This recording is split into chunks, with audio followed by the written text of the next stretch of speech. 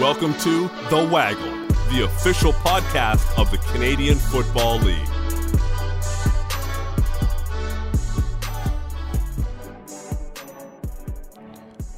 Welcome to another edition of The Waggle, brought to you by the CFL and CFL.ca, and myself, Donovan Bennett, and it's great to be talking football because we're close to actually playing football, or at least witnessing football. We're just a couple sleeps away.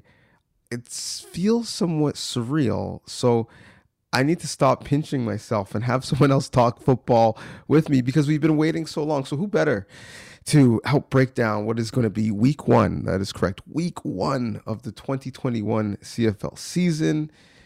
And Marshall Ferguson, who as well will be, getting some of the rust off, I guess, dusting off the microphone, but in a totally new role, an exciting role. So Marsh, number one, thanks for joining. Number two, congratulations, as you will be doing some play-by-play for TSN broadcast. First of all, for those who don't know of your play-by-play background and doing it obviously locally in Hamilton and on radio, talk to us about how this came to be and what you're looking forward to. Yeah, thanks, Donovan. I appreciate it. It was kind of one of those things that I never really put two and two together that I would love doing until I stopped playing. Like, I don't know if you were like that too, when the games kind of end and you want to stay close to sport or football, and you start to realize kind of ways that you can be close to it and still feel that same energy. And I never realized that play-by-play would be as enjoyable and as much of a labor of love for me until I finished playing, and all of a sudden I got on the microphone and I called McMaster football games the first year after I was done playing for McMaster, which was weird but fun at the same time because I'm commentating on, of course, all of my teammates and guys that I had kind of competed with and trained with for the last X amount of years. But when I first started doing that, it was great because you were invested. And it wasn't even that you were invested in McMaster, it was just you were invested in the game and the preparation and being able to understand the storylines and wanting to do the best job possible to make the game exciting for people and bring them closer to the product. Because,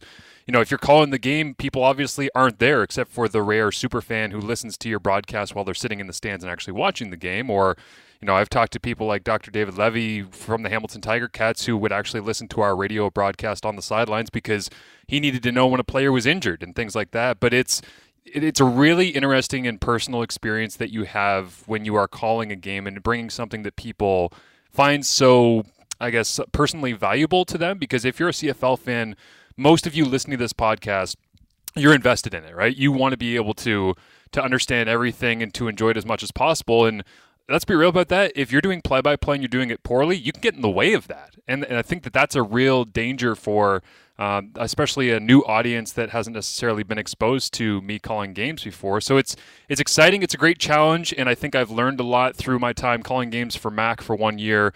The next year, I got bumped up and started calling Hamilton Tiger Cats games, so I called them for 16, 17, 18, and 19.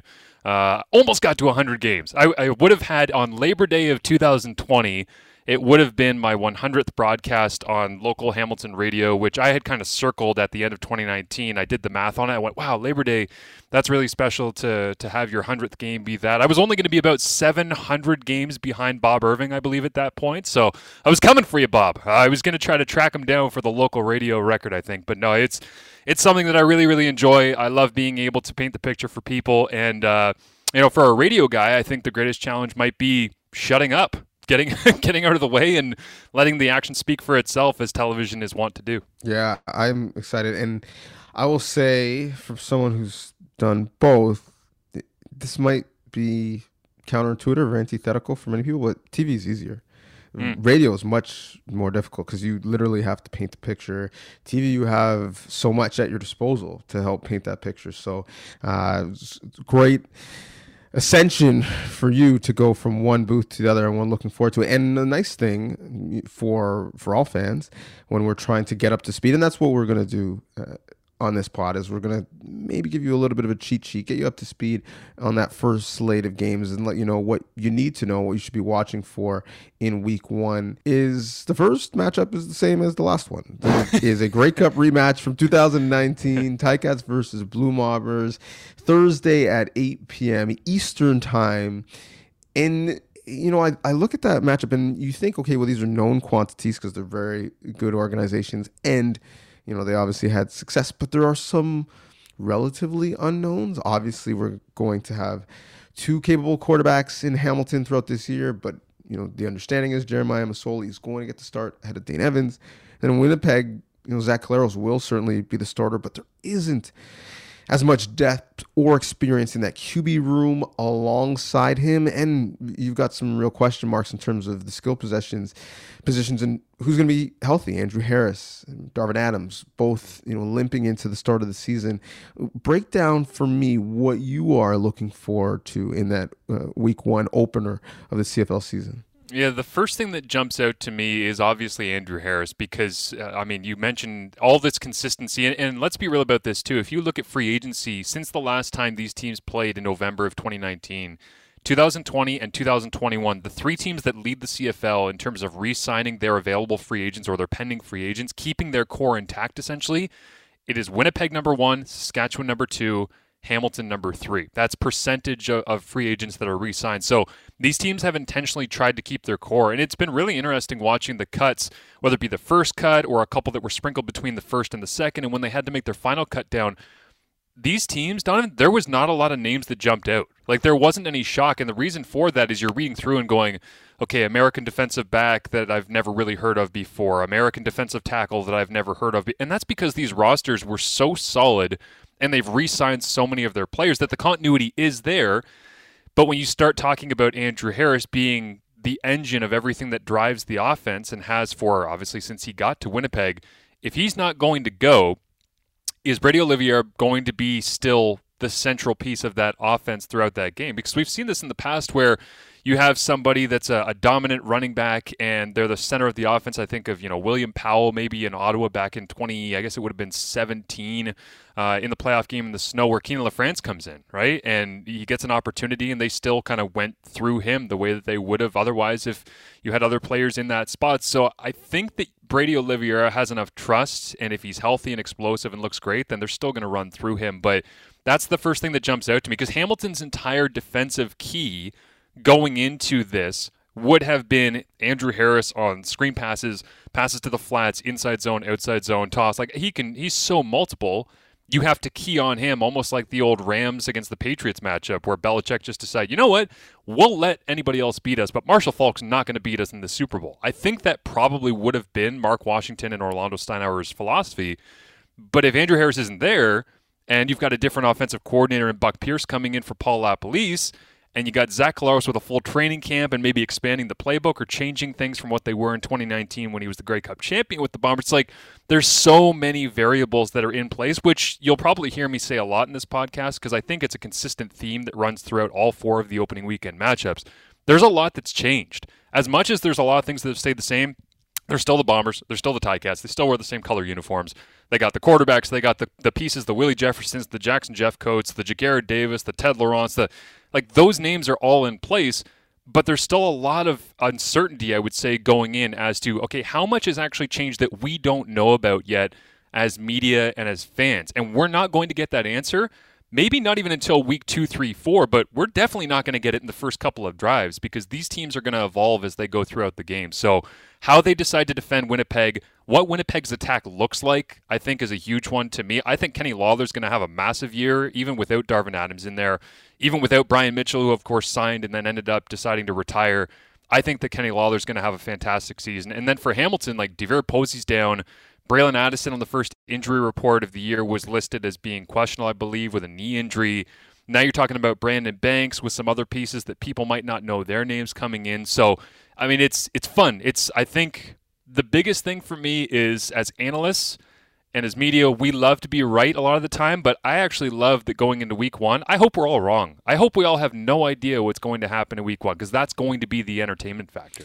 Yeah, and it'll be fascinating to see what that play sheet for Winnipeg looks like, as they're one of the few teams in football, specifically in Canadian football, that are literally still run first. And, if their all-star running back isn't in the fold, will they be comfortable dialing it up and throwing early and often, especially when you consider, when they're right, they're just asking their quarterback, we're going to need 5 big plays through the passing game. We're going to call 5 and hopefully hit on 3. We're going to call 4. Hopefully we hit on 3. So if you're doing a steady diet of living, deep in the pocket, I'm not sure their offense is built for that. So it'll be interesting to watch. Lions versus Riders is the second game of the week, Friday at 9 p.m. Eastern. I'm looking forward to seeing the number 1 overall pick from the 2020 draft, Jordan Williams, who people are raving about out at camp. And it's a interesting one because it's going to be Rick Campbell's first game in BC. BC really trying to turn things around. Obviously, they're the worst team in the West the last time we saw them, and the Riders over the balance of the regular season arguably probably were the best team, at least consistently, in the West. And we'll see if they can, take that final step and get to a Grey Cup. The fascinating thing for me in this game, it's not even so much on the field, is it's going to be a sold out crowd. And it's something that's odd to see in sports, period. But especially given the difference in political appetites around the country, I think maybe is the best way to say that there's some markets we may not see a full stadium for the entire season. So how that looks on television, one, but how that factors into home field advantage, wins and losses, silent counts, all those things I think are going to be super fascinating. What are you looking forward to in this matchup? Yeah, the X's and O's of it that you bring up, DJ, I think is intriguing. The emotion of it, I think, is the thing that is going to be most visible. I think across the entire weekend, as you say, I don't think there will be any game, even Winnipeg unveiling the banner and celebrating the 2019 Grey Cup championship. I don't think there's going to be that palpable energy that you're going to get from Saskatchewan in this game. And the reason I say that is we all know that no team feeds off the energy of their crowd more than Saskatchewan. That's just how it is. And for them to be able to get a full house, sell that thing out, and be able to play BC. And this is, I think, where the intersection of the emotion and the crowd will actually make a real tangible impact, is that we all know the biggest issue for BC in 2019 was protecting Michael Riley. Like, that is, I mean, they could not at any point in the first third, even the first half of the season, give him enough protection, especially on second down, to get the ball out of his hands and to allow him to be Michael Riley and throw vertically, because that's what he does so well, and he's got great receivers to be able to do that, but he needs the time. Well, I thought when they ended 2019, of course, pre-COVID, I'm going, okay, they're going to swap out this piece and that piece, and I mean, really, the big addition has been a couple guys internally getting healthy, especially at the center spot. Peter Godber, I think, is going to be a real big stud. That's the center out of Rice.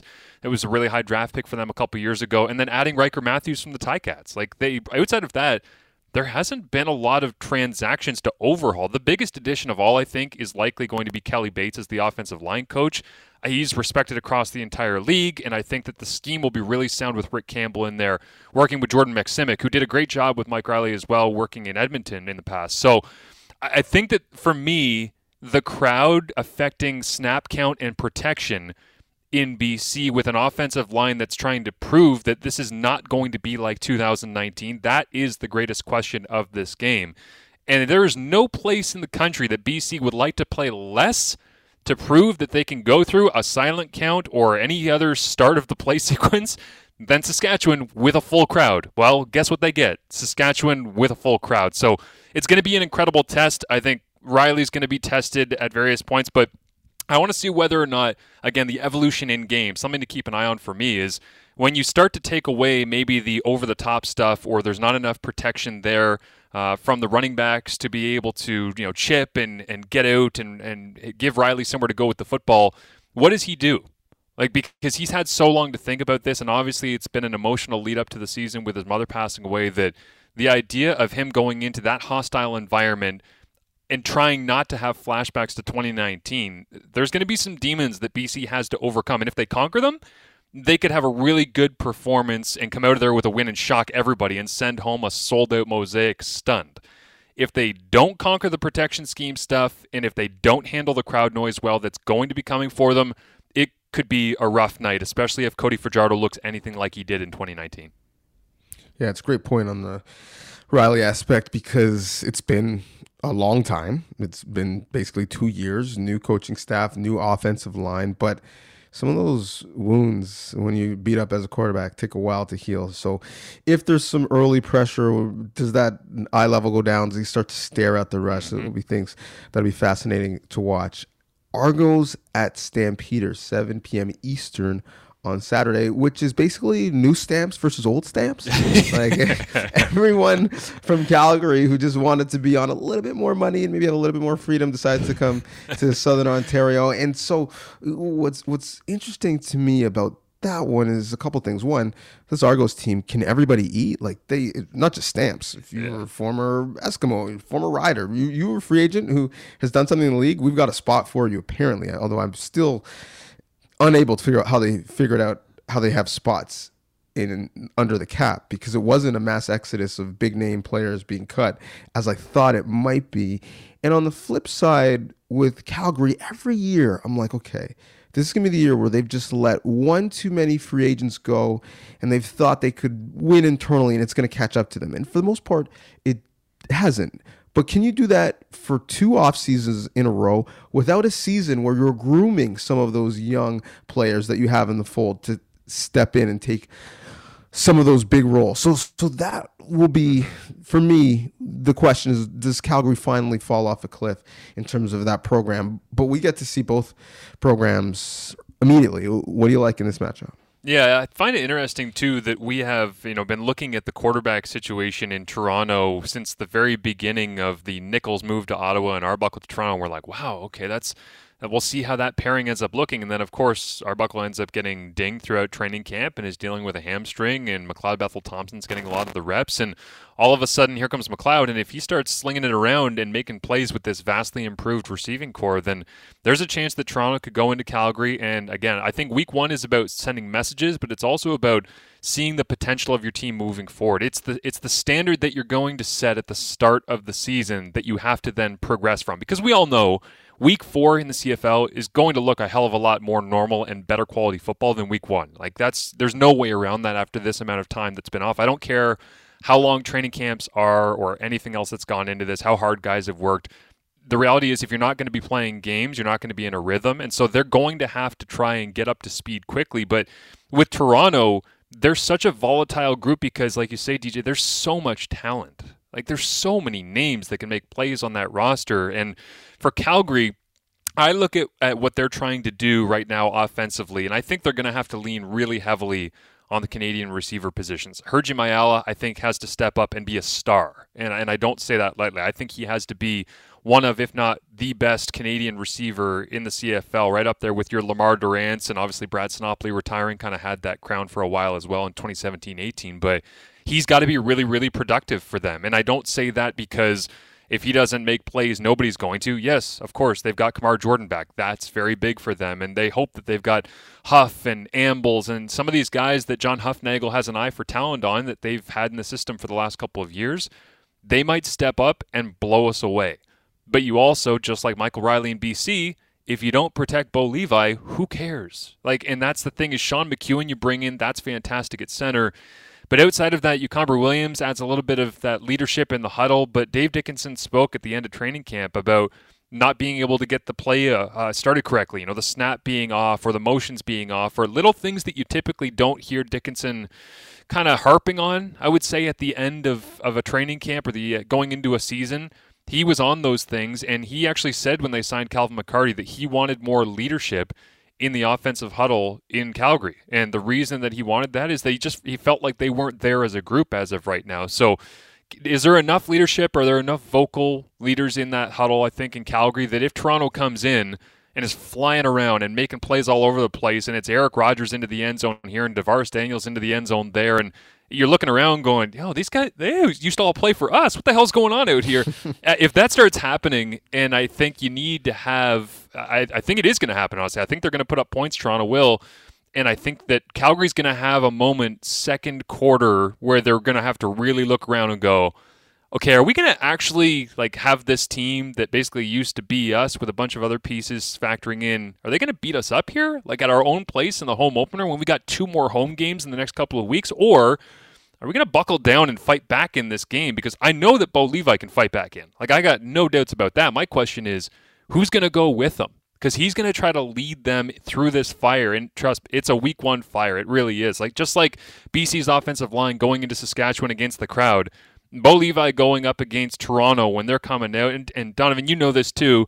You'd have years in the OUA where Guelph would have an incredible recruiting class, and you'd be going to Guelph for their homecoming, right? And it's like, okay, we're getting their best test. We know we're getting their best test. Well, Toronto going into Calgary with all the motivation and knowledge they have of how that Stampeders organization works, that's going to be Toronto's best punch. And Calgary has to be aware of that, and they're going to have to battle throughout the entire game. I don't see how this one is a blowout on either side. I think that it goes down the stretch, stays close into the fourth quarter, and then it really comes down to whoever executes and makes a couple more explosive plays. Yeah, I'm circling that one on my calendar just because of the familiarity that you mentioned and what that might breed.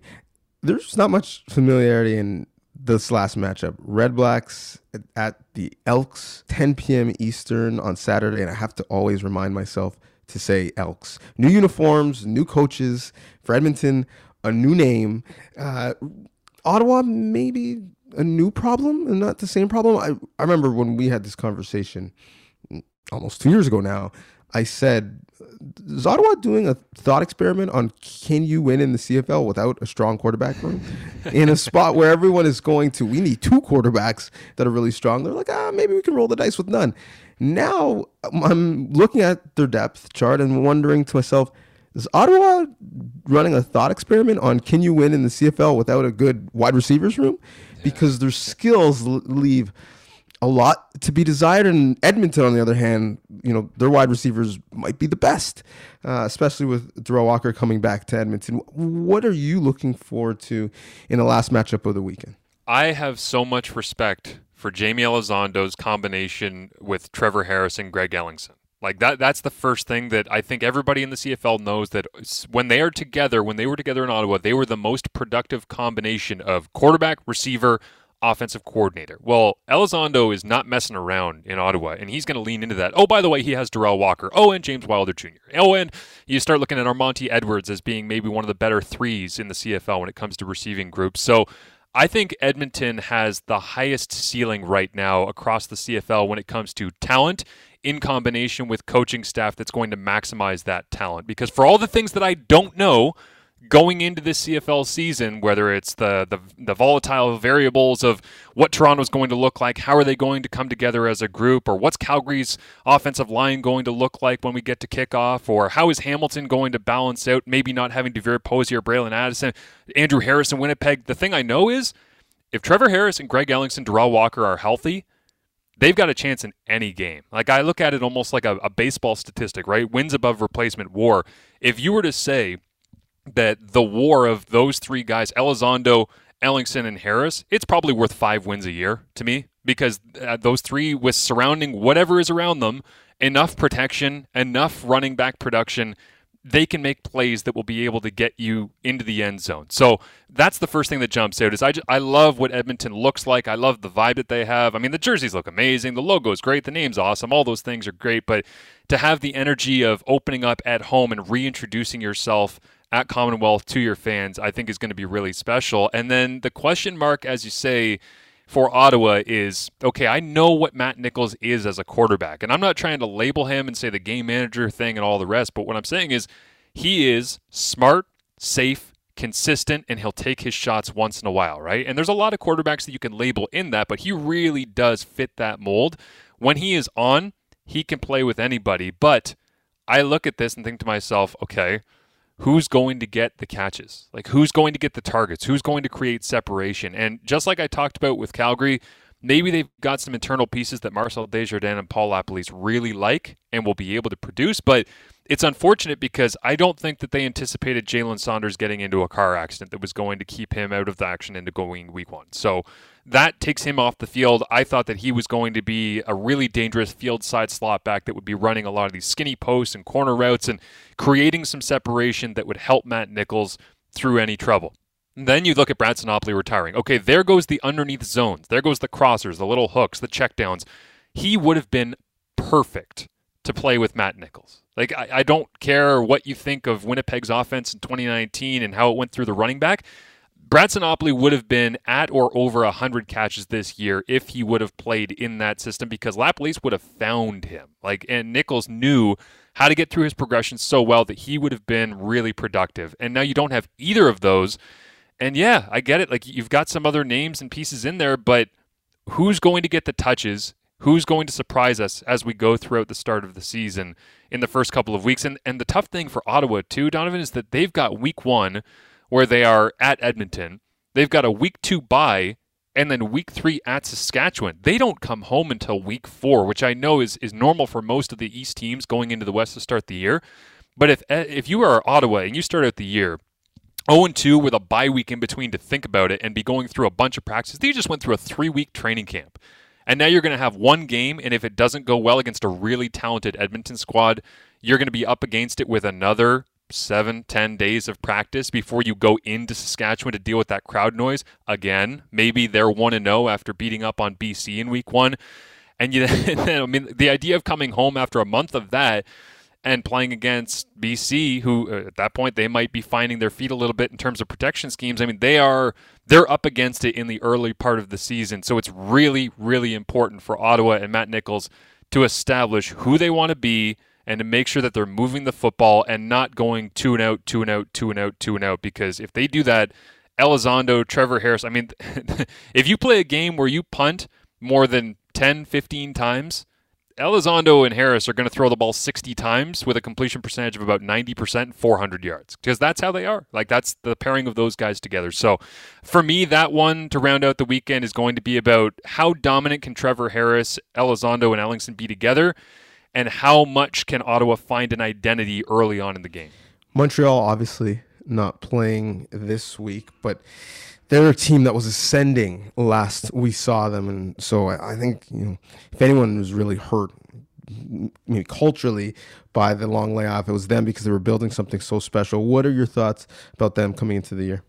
I think that they've got a real opportunity to make noise. Everybody, as we know, for the last 2 months, basically since we found out the CFL season was coming back and kicking off on August 5th, has been talking about whether or not Vernon Adams Jr. can take a step forward, or is he going to regress? And I've talked with Derek Taylor about this, the voice of the Riders, and of course, former TSN stats man there with the details, and he tracks all these throws, and he said that Vernon Adams Jr. had essentially the most throws that were put into dangerous positions in 2019 that ended up paying off for him when they probably should not have. Like, it was a positive production for the offense in Montreal when he put it in what is, quote-unquote, a bad spot typically as a quarterback. But if he can limit the mistakes, I think the real secret sauce that's going to change Montreal this year is Stanback. Like, William Stanback, at any point, if you need a steadying force and you'd like to be able to just take the weight off Vernon Adams Jr., whether it be on first down and you just want him to get to 2nd and 3 instead of 2nd and 7,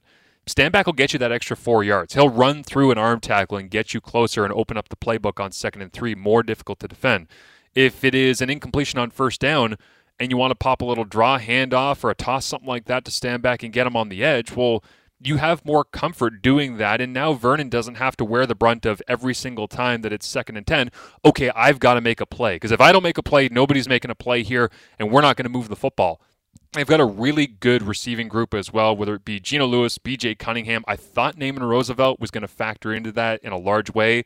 He gets released, which obviously means that they have some younger talent that they really like coming through the system. Again, theme of these teams right now is young receivers that we don't know a lot about, that have been signed either in 2020 or in 2021, that have earned their way onto the dress roster throughout training camp, and how much can they produce and how much can they contribute to the team quickly. So Montreal's got a chance. They have to lean on Stanback being the steadying force, and they have to make plays defensively. If they get turnovers, they'll thrive off that. And lastly, before we let you go, there's a couple of wrinkles to this season I'm really looking forward to. The fact that last I heard there's 45 former XFL players who made CFL rosters. That infusion of talent and just some new names will be fun to certainly watch and track. But we have another way to track names, and that's because they're now on injury reports, which is something new to Canadian football in that sense, and what that implications are in the short term for fantasy and the long term for betting, and just basically in adding to the conversation of the sport at a high intelligent level. This is something that I know you've been quietly calling for a while, and now it's here. What about that do you think is most important? I believe that it, as you say, it legitimizes the fantasy and the betting aspect. But for me, I got to be honest, not a huge fantasy guy, and I've never placed a single penny on a game of any type before. So I understand it legitimizes those things, but for me, it's more about being able to give fans the understanding of what these guys go through, and also the bumps and bruises throughout the season. And I get it. There's been years where Tom Brady has been listed as questionable with a shoulder injury for 16 straight weeks, and he plays every single week, and he plays out of his mind. These things happen. But to have more transparency, to understand what players go through, and to understand the roster construction, it just opens a new angle, I think, for fans to get closer to the game and to get a sense for, okay, this is what's really happening with my team. Instead of the shrouded secrecy of not knowing whether or not you're buying a game ticket and your favorite player is going to be playing. Like, for example, if Andrew Harris was running around at Bombers practice and we weren't really sure whether or not he was going to play, and Mike O'Shea was being coy about his answer, and everybody buys their ticket and they can't wait to see the Grey Cup rematch, and Andrew Harris isn't out there, he's in sweats by the start of the game because right before he gets scratched. If that were to happen, there'd be a lot of disappointed people. But with added transparency, everyone is saying, well, you know what, he's listed on the injury report. It doesn't look like he's going to go. He's got a calf issue. And now we actually get to talk about the storylines. We don't have to guess. We don't have to speculate. We don't have to be pondering here and making up, well, is it a knee? Is it an ankle? Is it a hip? No, they tell us. And that transparency, I think, is going to aid the conversation and aid the analysis going throughout the season. And I think that it's a really big deal for people. I don't think we'll know the full impacts of it until we're probably halfway through the season. But once you get into a rhythm and you understand how this process works and how transparent it is, it's a vastly improved process that will bring people closer to the game in whatever way that they want. So, yeah, I applaud it. I think the next thing that we should really be looking at, too, just in terms of campaigning for things, is the player participation metrics to kind of gauge, who's been in for what snaps. It's all tracked, obviously, because of the ratio requirements and the roster requirements. I think that should be public as well. I think that people would love to know that, wow, I can't believe that, Declan Cross of the Toronto Argonauts, he played on 100% of their offensive snaps throughout the game. He was in for all 75 snaps that they took from scrimmage, whereas you could say, okay, this guy got injured and he was in for 25 snaps and his production went down after he was pulled out of the game because of a coach's choice or an injury. Or I think that will aid to the conversation as well, where more and more people that understand who takes all the snaps, who's the really productive one, who's working on every single play, who's taking all those special team snaps. I don't think we appreciate that enough, the workload that certain players go through, and I'd love to have that added in as well moving forward. But baby steps, and this is much more than a baby step. This is an important one. Well, I know some people who would love that data to be more public.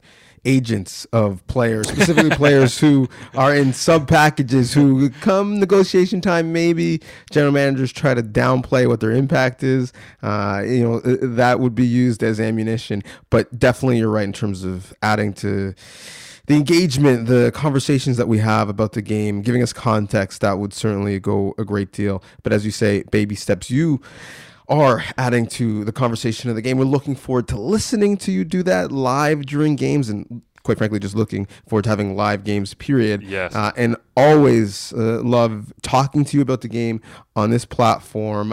But before we let you go, just plug the other places that you'll be talking about the game on your own platform. Yeah, I appreciate it. I will say this as well about the play-by-play gig. I meant to mention here early off the top that I've had some people asking me, like, how excited are you and what's the best part about doing play-by-play? Honestly, it's been picking the brain of the guys who know what the hell they're doing. Like the Mark Lees of the world that I've been having conversations with, and our mutual buddy Tim McAuliffe, talking to him about his time calling games and what he loves and initial challenges he had. Chris Cuthbert, I had lunch with him, and that was amazing to kind of sit down and go through some of his old play-by-play sheets, how he sets it up and how he wants to hit the ins and the outs of the play. I mean, it's an amazing art, and the people that have come before me and done that work at such a high level, it's been so much fun to kind of understand, okay, I've been watching you guys for 20 years, but how do you do it, right? And actually wrap your head around it. But yeah, at TSN_Marsh is where people can find me on Twitter. And I actually joined Instagram, Donovan. I don't know if you've heard of it. It's this crazy new platform where you can post pictures, videos, things of that nature. So I decided to hop on there. And so now it's at TSN_Marsh on both Twitter and Instagram. and at CF Perspective, Canadian Football Perspective. We have podcasts going that are 5 days a week as well that you can hop on there, listen to a plethora of coverage across all things Canadian football. And one of my buddies, Derek Taylor, as I mentioned earlier, does a podcast with me called The Breakdown on Wednesdays. I'm sure that he will be gushing to me about the injury reports and the transparency, because that is something he's been passionate about for a long time too. So those are the places that you can find me, and of course writing at cfl.ca. And one day I'll just show up on your television calling a game, and then you can all be terrified that I'm on your TV. No, not at all. And speaking of at CFL, make sure you're following us on all of those platforms, Instagram as well, which I've heard of once or twice. But also make sure to do the old thing, go to the actual website, cfl.ca, where Marsh has an article about landing spots for surprise cuts. So check that out. We've got a lot of good content as we lead up to real live action in the CFL season. This has been fun, Marsh. Thank you so much. This is Donovan Bennett. Thank you for listening, and enjoy Week 1, Canada. The Waggle, the official podcast of the Canadian Football League.